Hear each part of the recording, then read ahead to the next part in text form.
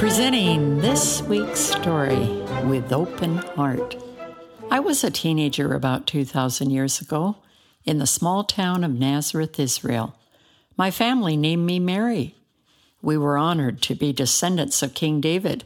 That did not mean we were wealthy. I was taught the arts of homemaking by my mother. She was wise and skilled. My father trusted her. He used to say, "There are many virtuous and capable women in the world, but you surpass them all." When I was 16, I heard my father say to my mother, "Rachel, Mary is old enough to be married." Mother paused. "Helly, are you telling me that you have received a proposal for our daughter?" "Yes, Jacob the carpenter would like our Mary to become his son Joseph's wife." As I listened to my parents, I was not sad or scared. I knew Joseph from a distance. I had seen him in the market laughing and joking with his younger brothers. I like to watch people. I can tell Joseph is a good brother and loves his brothers. They admire him. "Rachel, Jacob would like to begin legal proceedings for Joseph and Mary to be engaged. He is prepared to give the necessary gifts. Then we can have the exchange of promises." "Ellie, I approve of Joseph's family. They are fair people and honor God in their home and business.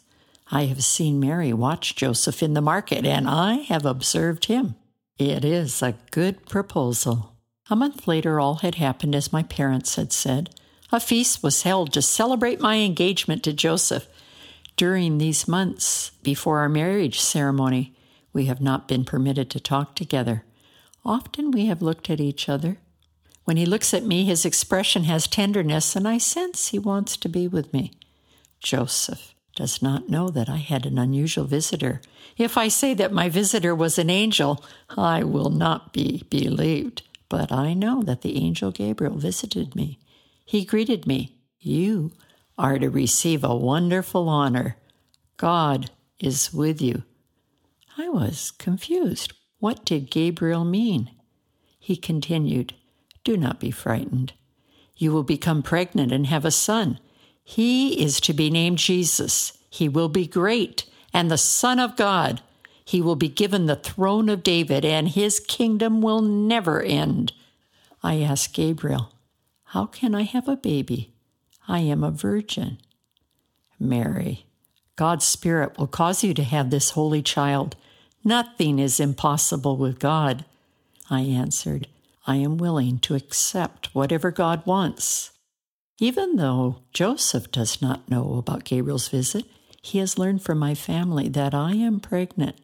He told my father, "I wish to break my engagement to Mary quietly. I do not want her to be publicly disgraced." My father told me, "Joseph is a man of honor and he loves you. Be grateful." Since then, Joseph also has had an unusual visitor, an angel. But this one appeared to Joseph in a dream and said, "Continue with your plans to be married. The baby within her was conceived by the power of God's Spirit. Name the child Jesus. He will save his people from their sins. Joseph and I will be married soon. How will we talk about this child growing within me? What will our families feel when my baby is born before 9 months have passed after our marriage? What will the townspeople say? We all know that I could have been punished for becoming pregnant before marriage. Joseph and I will have hard times, with cruel words said about us and Jesus, but we know that this child is from God." This is Barbara Steiner, honored to share Mary's story, which can be found in Matthew and Luke in the Bible. Please check out www.thisweekstory.com.